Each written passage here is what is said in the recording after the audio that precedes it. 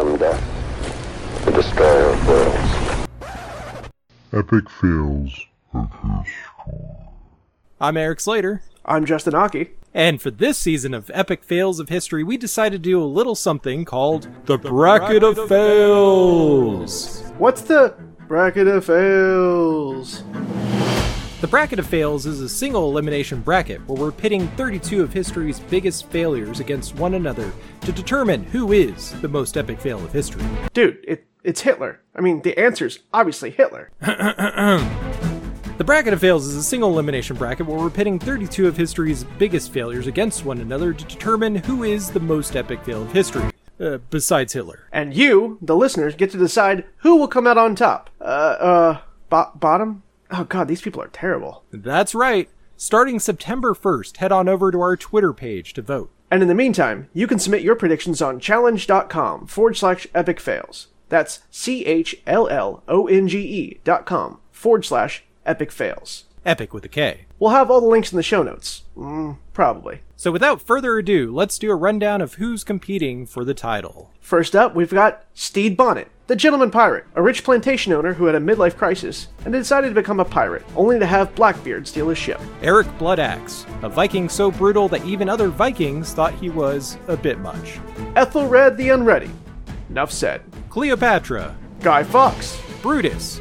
You know, the dude who stabbed Caesar in the back. Benedict Arnold, the dude who metaphorically stabbed Washington in the back. J. Bruce Ismay, the guy responsible for not making sure there were enough lifeboats on the Titanic. Holy Roman Emperor Joseph II?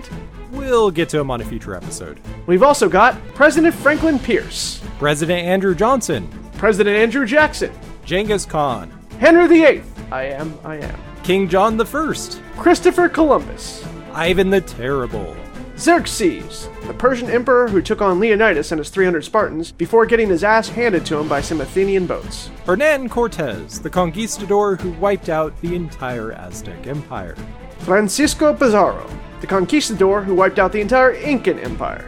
Ramses II. Louis XVI. For more on him, listen to our French Revolution episode. Napoleon. Alexander the Great. Vlad the Impaler. Gavrilo Princip. Who? You know, the guy who shot Archduke Franz Ferdinand and basically started World War I, which led to World War II, which also led to the Cold War, which led to Rocky IV.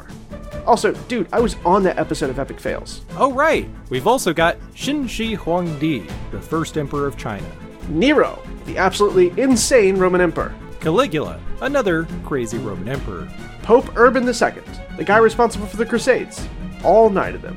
Leopold II of Belgium, one of the most notorious colonizers of the 19th century. And, of course, Stalin, one of the most notorious dictators of the 20th century. So follow us on social media and let us know who you think is the worst of the worst on this season's Bracket of Fails. And stay tuned to more Epic Fails of History.